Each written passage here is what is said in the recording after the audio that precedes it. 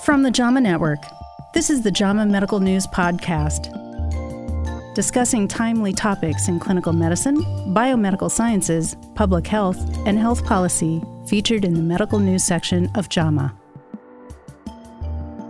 I'm Becky Voker with JAMA Medical News.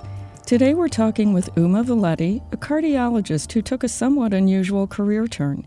Dr. Valetti is CEO and co-founder of Memphis Meats in Berkeley, California.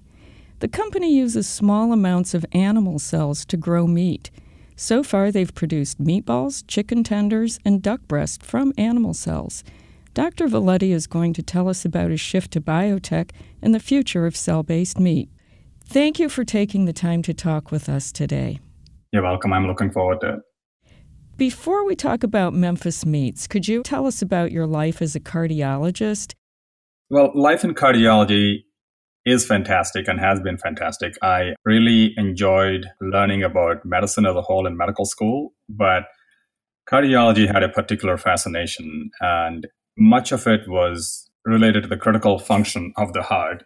When I started learning that cardiovascular disease was the number one killer in the world, it became even more impactful as a career choice for me. And I had one goal of being able to learn cardiology in the top place in the world and wanted to train at Mayo. And that took me to the Mayo Clinic in Rochester. I saw the transition of treating these patients for just conservative medical treatments to much more innovative interventional therapies that really were impactful in acute heart attacks, cardiac arrest, saving people's lives, and also taken on some diagnostic dilemmas that were not solved before. And I was right at the time of acceleration of interventional cardiology as well as advanced cardiovascular imaging. And I counted myself as being very fortunate to be in the middle of those innovations happening and actually playing a pretty leading role in that. And that, I think, still continues to this date. I practiced as a interventional cardiologist after training at the Mayo Clinic, as well as being the head of a cardiovascular imaging program, and really felt like I put my learning and skills to good use and added a lot of value. It's very satisfying when you can look at a patient who comes to see you and actually can say that I was involved in saving this person's life. It sounds like you really loved cardiology. So what prompted you to set out as a biotech entrepreneur? In 2005, when I was at Mayo, the early work on stem cells was being done for myocardial regeneration therapies, which is essentially trying to see if we could use stem cells to regrow cardiac muscle. And the application was really for patients with heart attacks. And the idea was if we could use these stem cells to inject in patients with large heart attacks, could we regrow heart muscle? And as I started thinking more and more about it, I actually went into a slightly tangential thought process of if we could use cells to grow human tissues, could we use cells to grow food? I started reading more about the scientific underpinnings of growing cells into food, and it turns out that back in the early 1930s, Winston Churchill actually said, it's absurd to grow a full animal to use only parts of it for meat. As I started looking deeper into this, it became very clear that the scientific underpinnings were there, that technology was being developed in different disciplines, in developmental biology, in cell biology, molecular biology, as well as tissue engineering and progression to cell manufacturing and cell therapies in medicine. And I immediately saw a significant overlap. And I've always been interested in how meat gets to the table as a kid growing up, and always thought that the current industry of bringing meat to the table, while extremely efficient, was also not scalable to sustain the increasing demand for meat. And that really was the origins of this idea. And subsequently, in my own cardiology practice, I was involved in a clinical trial where we were injecting stem cells into patients' hearts when they had a heart attack. That's when I started thinking about maybe the work of growing food from cells should actually be done seriously in the real world. And I started a basic science lab, and we started working on some basic concepts of could we take a cell that is typically in the food that we eat, like in the steaks or in a chicken breast, take some cells from that and see if we could grow that same cell that we're already eating into a full chicken breast or muscle. It became very clear to us as we started working on this that yes, we could do it. And we also started understanding how to select for cells that give us the taste and the texture and the flavor that we expect in meat. And we felt that technology like this should really live in the real world as opposed to in academic labs. And we just brought some of our ideas to one of the venture capital groups in Silicon Valley. And within an hour of writing to them, they became incredibly excited about this idea and asked us to move the company to San Francisco. So that started our journey from Minnesota to San Francisco in late 2015. While I love cardiology, and I still do, I think the impact I can have and the impact that our team can have in a positive way in the world is orders of magnitude more than if I just continued to work in cardiology. Maybe I would be able to impact if 2,000 or 3,000 patients or save lives of 2,000 or 3,000 patients if I continued practicing cardiology for the next 30 or 40 years. But if the work we're doing at Memphis Meats can scale, I think the positive impact we could have will be on billions of human lives and trillions of animals. And this seemed like a risk worth taking. So the technology that your company uses really is similar to regenerative medicine techniques that someday might grow organs and replacement tissue. Is that right? Yeah, there are some overlapping areas, but there are also some very clear areas of differences. All the work that's being done in medicine is much smaller scale, and it's also intended to functionalize these tissues in a body, and these tissues have to live for the rest of that person's life. So while there are some overlapping areas in the developmental biology and differentiation into the type of cells, we bifurcate very clearly in the following way.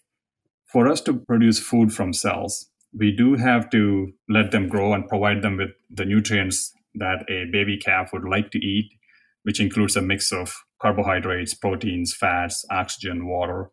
And we have to let these cells grow into meat. But again, we're not personalizing this. We are trying to grow it at a scale where it becomes food and food is consumed. It doesn't live for the rest of its life as long as the tissue in a human should live. So we do not have the challenge of functionalizing the tissue and asking it to live forever. What we have to do is to recapture the taste, the texture, the flavor. And once the meat is harvested, then it becomes cooked in the same way that anyone would handle meat. So I think we have a much lower level of challenge because we don't have to expect these meat to live like in a human for the rest of their life. So I think that's where it's different. The second thing is, in medicine, the cost of therapies is very high because it's personalized to an individual. The hurdle for us is to lower the cost by orders of magnitude compared to medical therapies. Does cell-based meat have health benefits in comparison with conventionally grown meat? When we talk about cell-based meat, we are talking about completely detaching meat production from slaughter. And the majority of contamination that happens for meat or poultry products happens at the time of slaughter. Almost 90+% of the bacteria that are introduced into the food system for meat and poultry really either come from the skin of the animal when the skin is being peeled off, or from the guts of the animal when the guts are ligated and eviscerated. And that's where we hear about E. coli or Salmonella or Enterobacter or Yersinia. We feel like the benefits of cell-based meats will be to lower the risks of contamination significantly. We also look at the nutritional profiles that we would want to see in the meat. For instance, maybe more beneficial types of fatty acids or types of fats, or maybe a lower amount of protein or a higher amount of protein, depending on the type of choices a consumer is looking for. We can start off growing the cell-based meat very lean. We can tune up the amount of fat we want, or the types of fat, or the degree of proteins that we want in that meat. It's pretty known that patients with chronic kidney disease are on the increase. And one of the typical therapies for them is to recommend a low protein diet. And many times as a physician, I used to say, you do have to stay away from the same amount of meat you've eaten before because of the high protein content. But we do see the option of low protein content meats. And on the other hand, for athletes, we see that cell-based meats would be able to offer high protein, high bioavailability as well. Do you think a day may come when types of cell-based meats might be prescribed for certain patients? As a physician, I certainly want to see that future. That is one of the main motivations for me to start Memphis Meats. And the impact on food production, and access to high quality meat and protein is essential and our number one focus, because this offers enormous amounts of food security and food safety as a platform technology. But I am looking at it beyond that, as the next step is really to start talking about what you just mentioned. Can we as physicians start recommending certain types of food grown from cells across the various species depending on those strengths? And I absolutely think that day is there in the future. How can cell-based meats improve food security? So I think when we think about the population growing from 7 billion to 9.6 billion in the next 30 years, and the demand for meat doubling, these numbers are staggering, because for 7 billion people, we have to raise 70 billion animals now. And in 30 years, if the demand for meat is doubling, the number of people are not doubling. It's only going from 7 billion to 9.6 billion.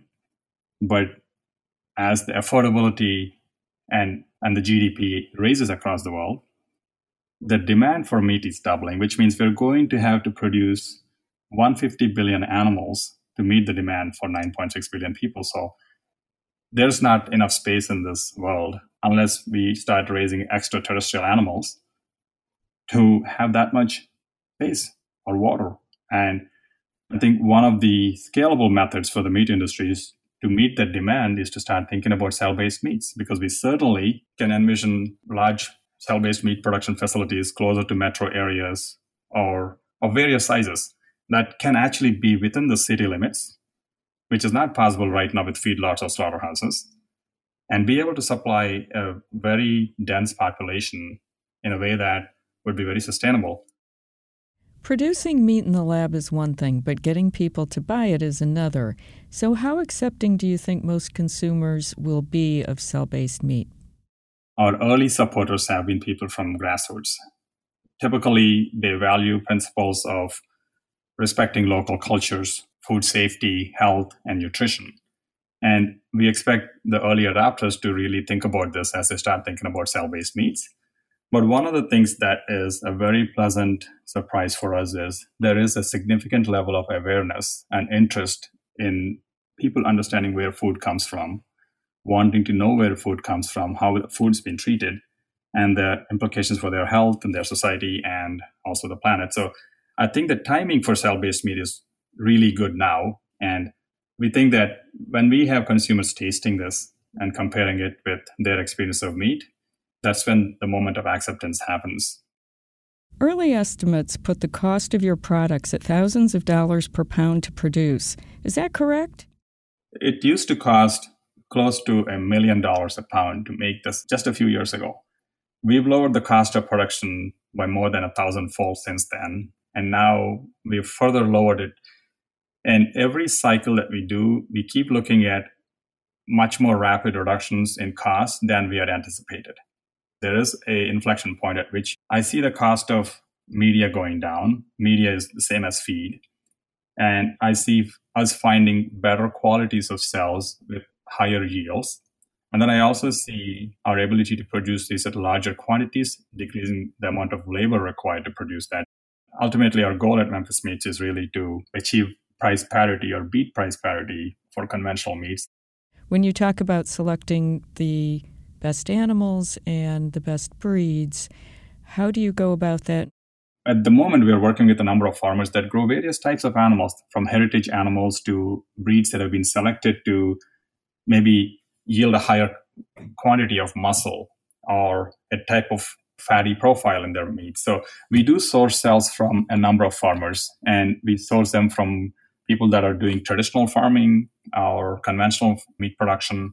We also have partners that are investors in our company that also are meat processors. So we essentially take samples from animals that have been USDA inspected.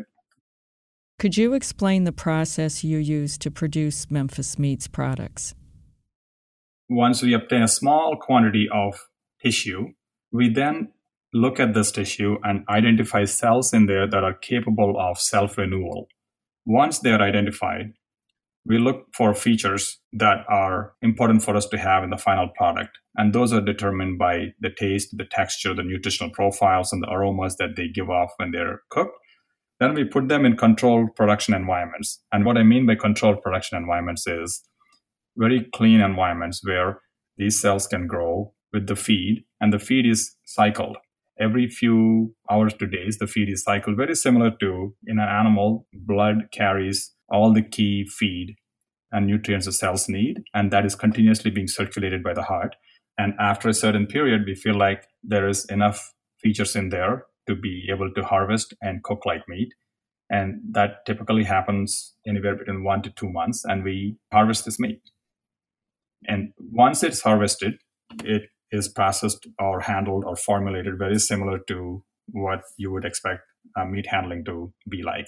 And then when it's cooked, we have a way to do sensory panels. Sensory panels essentially are putting your product up against a conventional product or another meat alternative product and looking for the key features. And we try to see where did we do really well, where do we need to look at areas of improvement, and then try to understand what cells we started with and start the process over again. When do you expect your company's products to be widely available in grocery stores?